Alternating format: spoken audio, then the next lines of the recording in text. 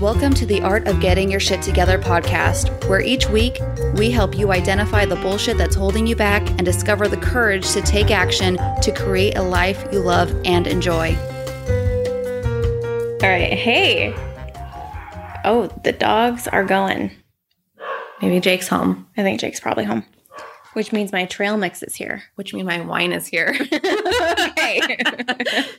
Cool. We both have different values. I have a serious problem with this trail mix. It's the monster one from Target. It's the monster one. Good.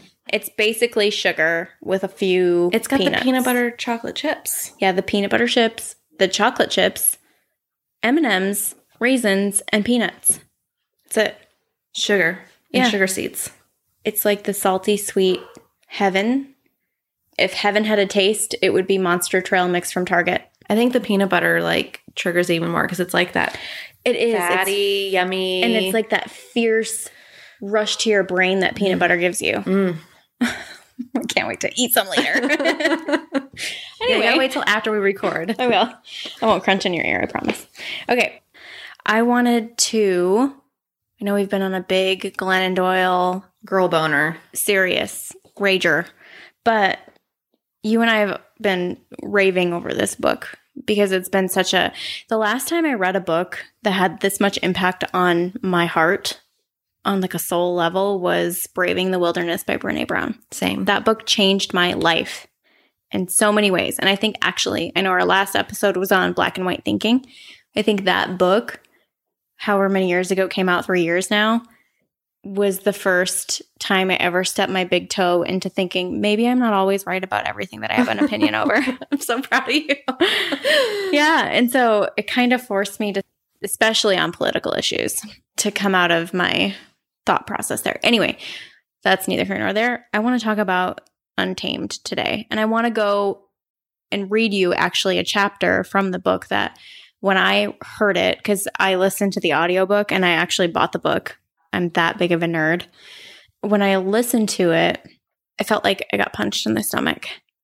And I don't necessarily know why so much, because has a lot to do with parenting and the memos that we receive as mothers.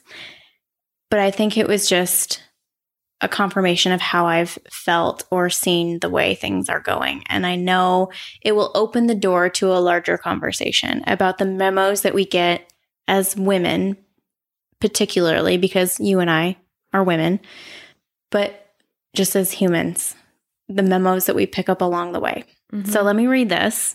And it's the chapter called Memos by Glennon Doyle.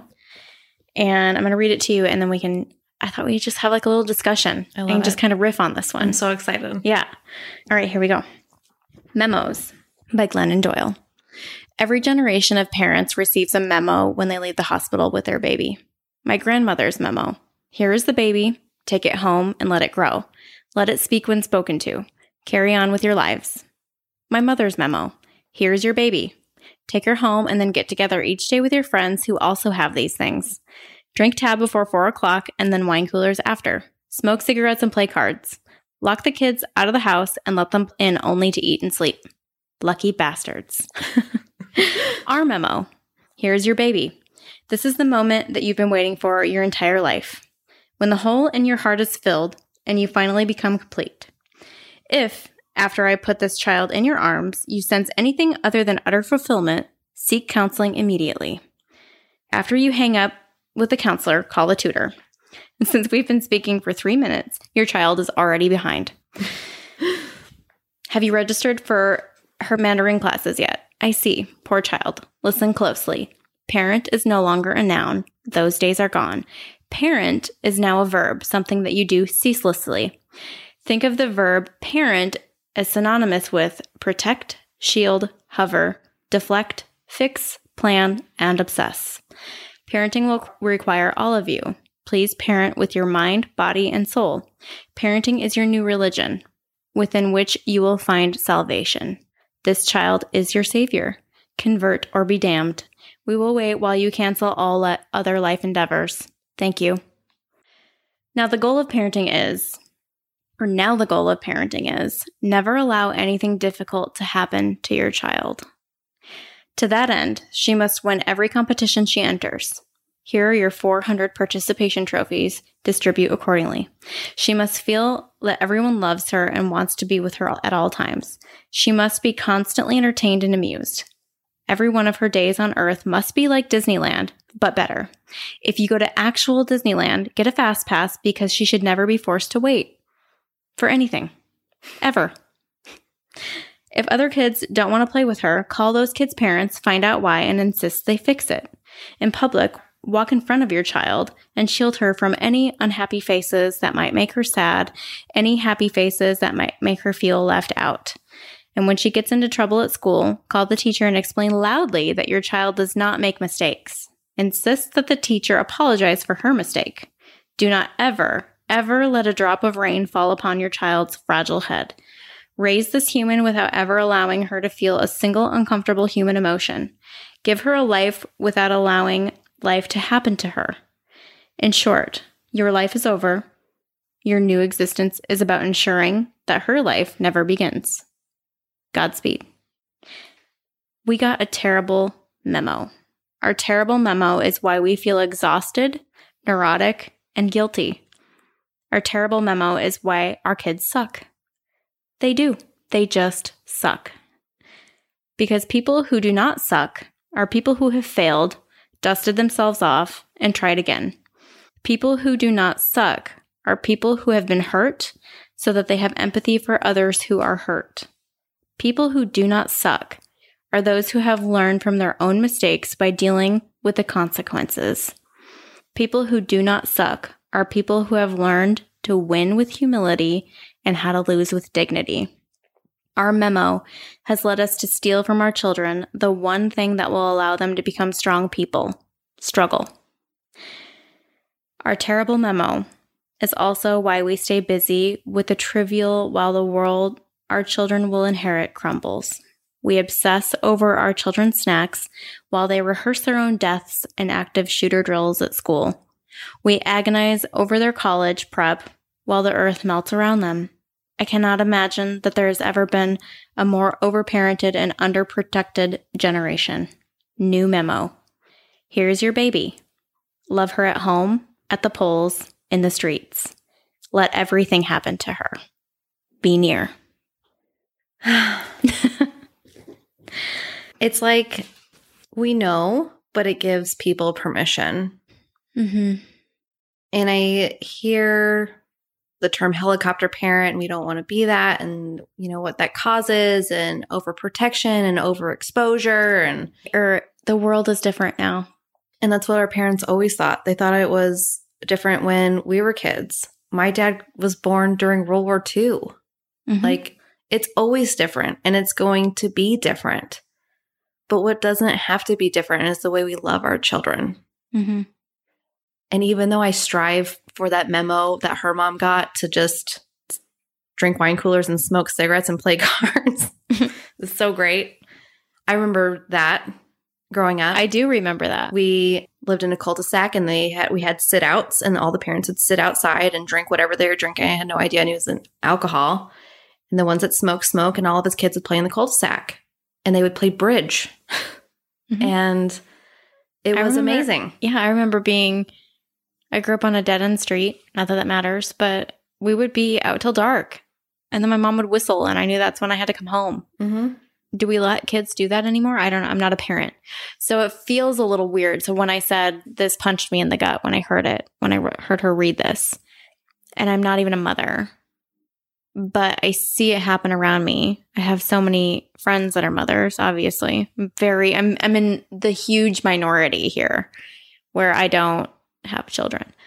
But I'm like, yeah, I think I have a lot of opinions about parenting, but I never express them because I'm not a parent. And every time I see a parent coddle their kid, for lack of a better word, I'm like, man, did I get that when I was growing up? I'm like, no. And I think that is what I'm so grateful that my parents did teach me, was that struggle is real. Things will hurt. I think there was only one time my mom ever chewed out a teacher, and that teacher fucking deserved it. because she was a bitch and everyone hated her. But now I have so many friends that are teachers and I hear all of this, like, you would not believe the parents are worse than the kids.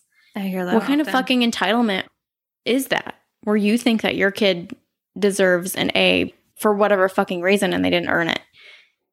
I get on some big soapboxes right now, but I will refrain.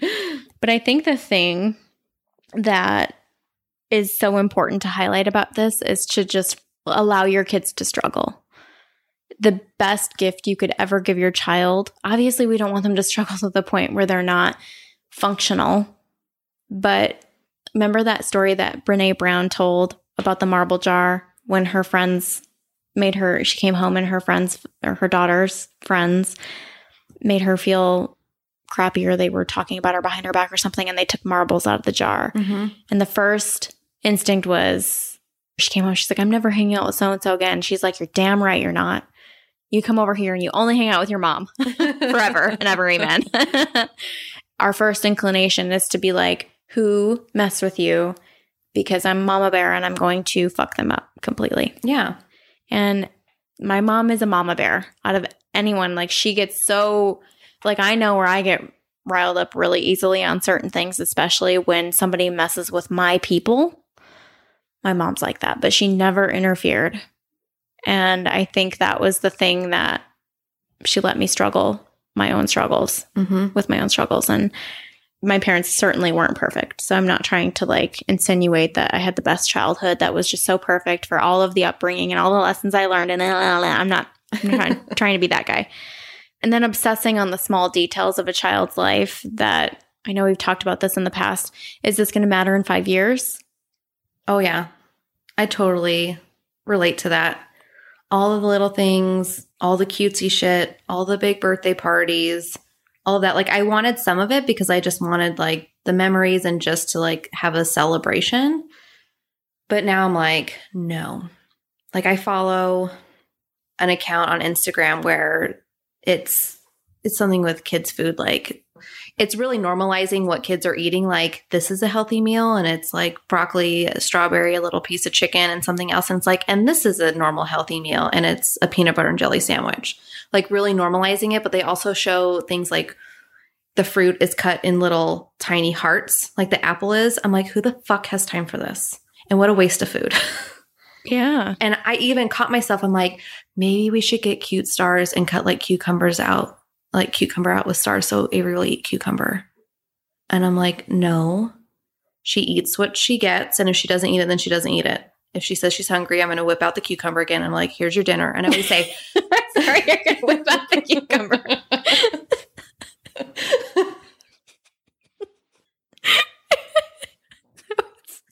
was a very graphic sentence. It's a poor vegetable juice. Okay. Yeah. But it was good. It was good. Anyway, I'm sorry. I didn't mean to interrupt you. You're whipping out your cucumber.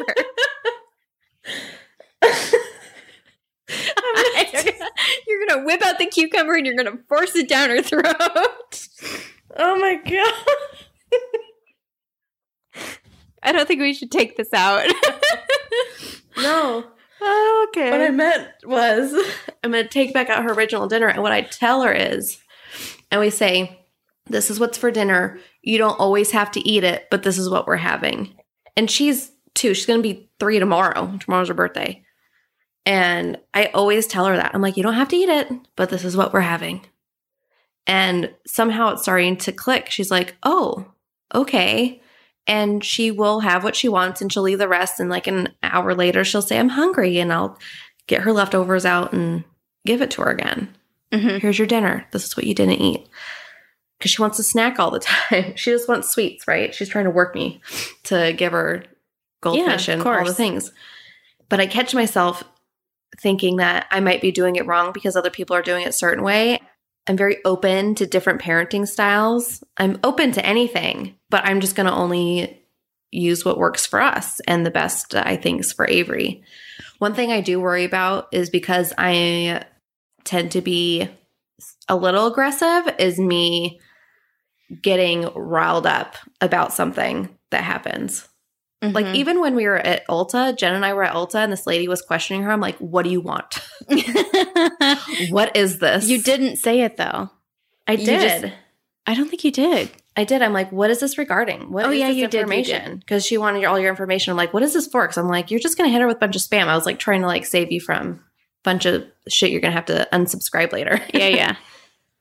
But also, I'm grateful for my coaching skills because I'm actually excited to have conversations that I never had with my parents, that I know I'm going to have the courage to do, even though it's going to be probably ugly and uncomfortable, and they're not going to go great, and there'll be mixed messages and perceptions that are wrong at certain times, and navigating all that is terrifying to me. But I'm actually excited to have that because I get the opportunity to do that, and that's how I look at it. It's an opportunity to have conversations that I wish I could have had. So, well, and I think when we talk about loving her at home, at the polls, in the streets, oh man, there was another chapter in here.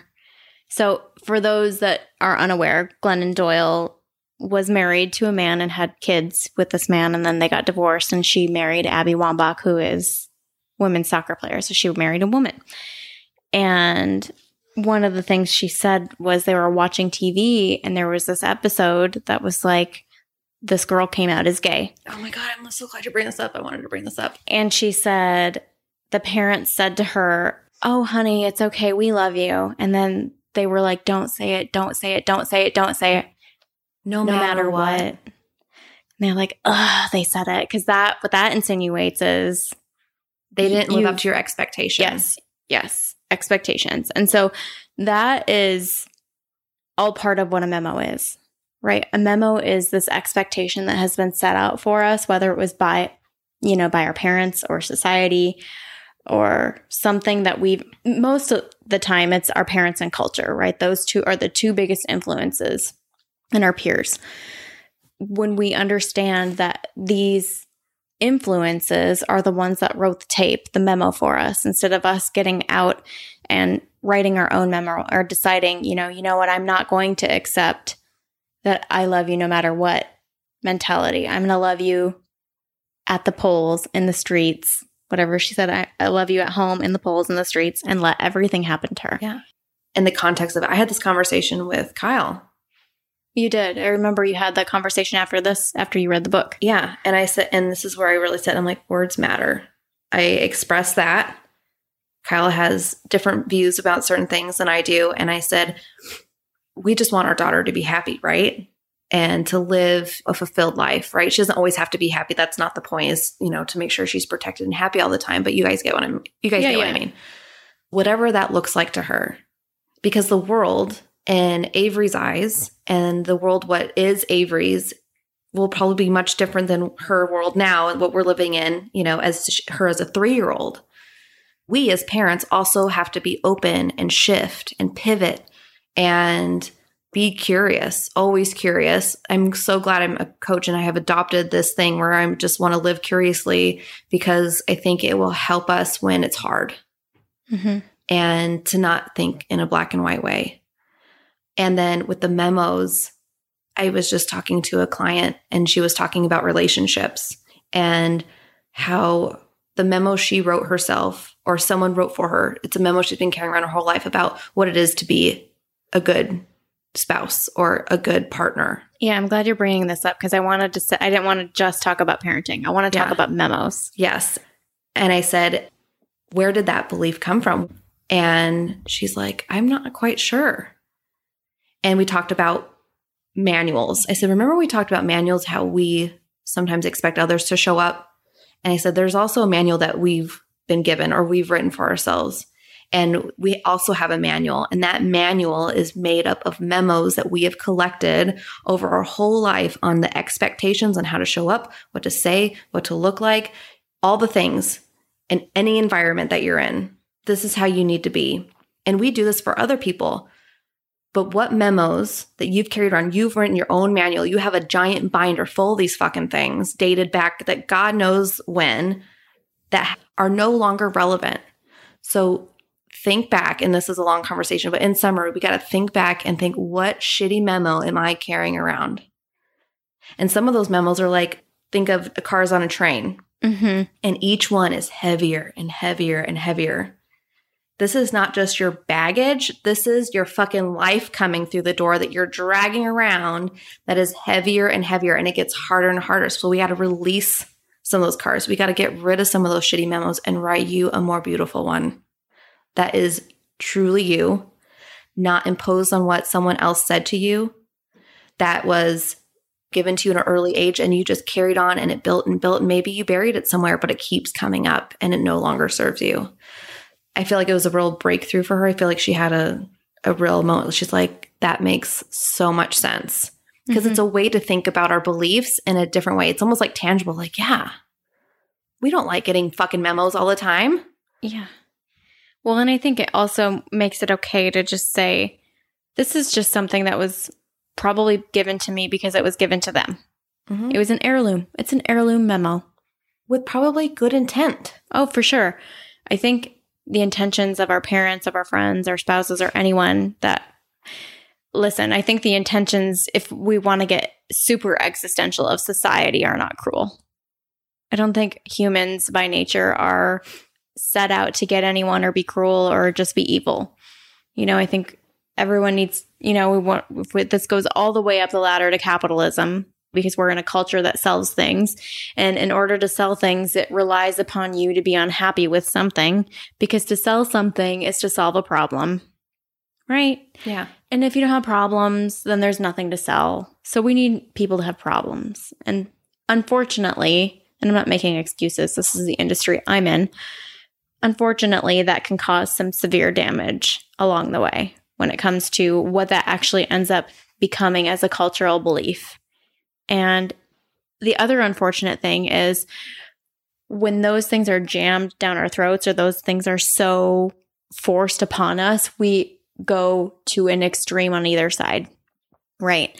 And I'm just going to give we're sick and tired of seeing photoshopped, overdone women on all of the magazines and things. Mm-hmm. And then there's the body positivity, and then there's even beyond that, you know? And so it's like there's different levels and scale of a response to something that has been completely decided for us as the norm or what is acceptable. Right. And I feel like what Glennon Doyle talks about in her book is a lot of the things, obviously she's a woman, so she brings this from a female perspective, but she also acknowledges that men also have memos, not just women, and that we as women contribute to that. We as women have the memos of what men are supposed to be. Be a man. Be a man. Man up. Don't cry. Why are you being such a wussy? And unfortunately, for those of us women who want to be empowered and strong women, that doesn't mean that we get to turn around and use feminine language to tear down men or to show weakness. You know, we think about feminine and masculine as weak and strong. That's bullshit. We need to also shake that off. That's a memo. Yep. Right? And both. You can be weak and strong. It's okay. At the same time. You know, you can be a man and cry. You can be a woman and do CrossFit or whatever that is. Olympic lifting, crazy shit that I'm like, what the fuck? But we can be, right? Yeah. And so I think too, like there's certain groups out there. Glennon Doyle's a feminist. I would consider myself a feminist. Now, if I were to proclaim that, there are people who have some serious opinions about that based on what they've experienced with somebody who has titled themselves a feminist. A feminist, right? I know there are a lot of men who have a complete backlash toward that. Why? Because the memo they got is feminists hate men. And it's like, no. Maybe some, but not all, you know? So I would love us all to think critically about next time we have a thought. Is that your thought, or was that given to you by culture, society, parents, spouse?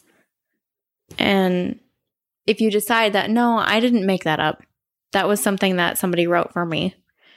Someone else gave that to me. And then you're like, you know what? Do I want to hang on to this? Do I want to keep this? Or do I want to write a new memo? And after reading this book, I will tell you that more of these things have come to my awareness than I have ever thought like consciously about before. Mm-hmm. It's not just me too. So I also have to kind of be careful because I'm like, I'm not the memo police, but I'll hear my friends and parents and loved ones or whoever express the memos that they've been told. Oh, yeah. I'm sure Lindsay would more elegantly have a way to question that and coach somebody through that than I would be like, what the fuck? You're just telling me this bullshit thing that it's not true.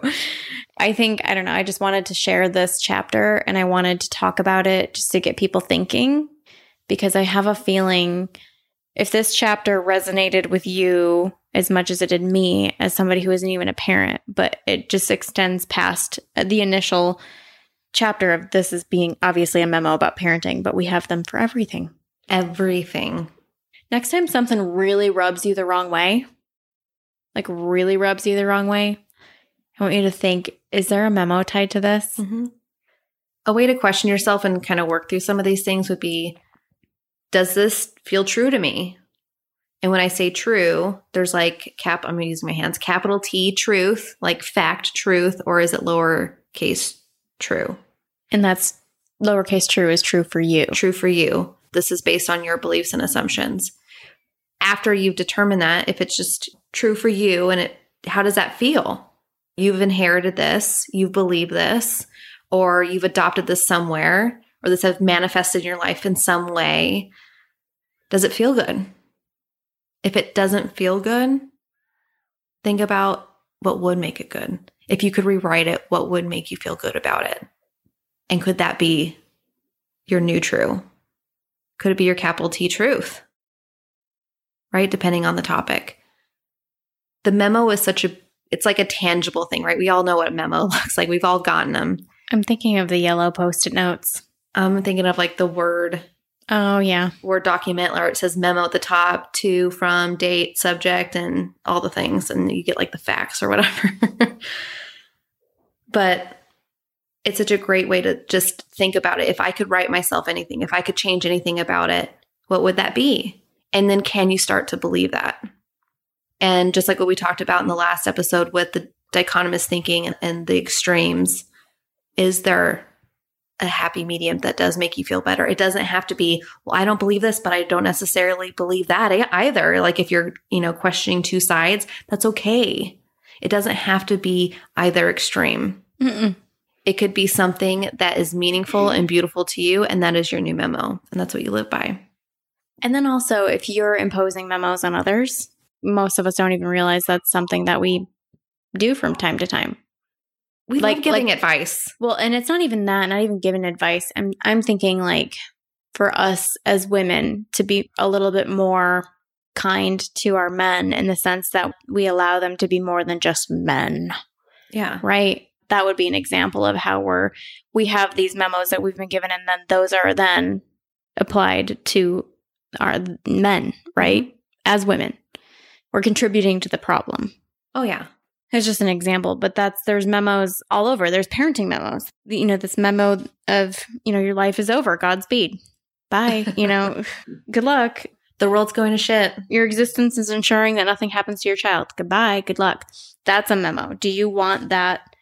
That affects your life, but it also affects your child. So these things don't just affect us personally. Sometimes it's just us, but sometimes it bleeds over into the way we are treating other people. And so it's important to question these things. And so I think, honestly, if there were a theme to this podcast of the art of getting your shit together, it would be to ask good questions and be curious about what is true right now.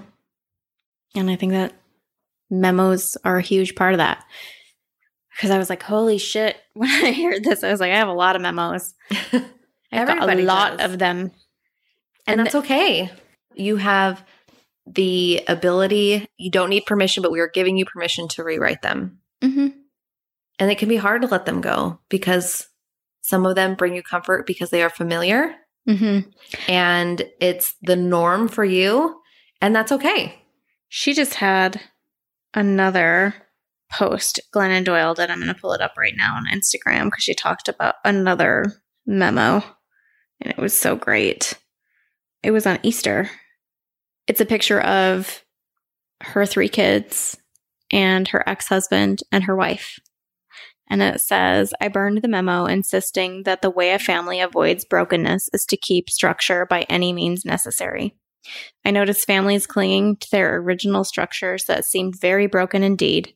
I noticed other families whose structures had evolved and were healthy and vibrant. I decided that a family's wholeness or brokenness has too little to do with structure. A broken family is a family in which any member must break herself into pieces to fit in. A whole family is any family, regardless of structure, in which each member can bring her full self to the table, knowing that she will always be both held and free. And then she just said, my Easter wish is that we will celebrate relationships, families, communities, and nations in which each and every one of our truest selves can be both held and free. And she talks about being held and free in the book. If you want to know more, go get her book. I just love that because that was another memo that she had not even realized that she had until you have that aha moment. Like, oh my gosh, I've been thinking. This happens to a lot of women when they are forced to choose between staying together in an unhealthy marriage or their children, where they feel like staying together for the kids is the right thing to do. That's a memo you've received. Yep. Just challenging the way you're thinking, making you a little bit uncomfortable, probably. And that means you're right where you should be. Yeah. I hate that. So good. Go out into the world and challenge your memos. Yes. And have fun. Have fun exploring and thinking new thoughts. You'll appreciate it. It is. It's good. Yeah, it really is. It gets really juicy. I know you've enjoyed this. If you enjoyed it, you think anyone else that in your immediate circle would love this and don't already listen to the podcast, share, please. Go to our Instagram, tagist_podcast, and you can join us in the Facebook group, The Art of Getting Your Shit Together VIP Tribe, and give us a 5-star review on iTunes if you want to give a little love this way. Share a review. Give us a little memo. Yeah. We would love to hear your memos about how much you love us. And we will see you next time. Take care of yourself. Bye. Bye. The Art of Getting Your Shit Together is produced and edited by LD Coaching and Blush Cactus Boutique Design Studio. We would love it if you'd head over to iTunes and subscribe, leave us 5 stars, and write a quick review. If you enjoy this podcast, share it with your friends so that we can continue to grow our tribe. Tag us on Instagram at tagist_podcast with your shares, and we'll feature you on our story. Don't forget to grab our free guide, 5 things you can do right now to get your shit together and start living your best life over at tagist.com/kickmoreass. Remember, your life only gets better when you decide to grow, and it's never too late to get your shit together.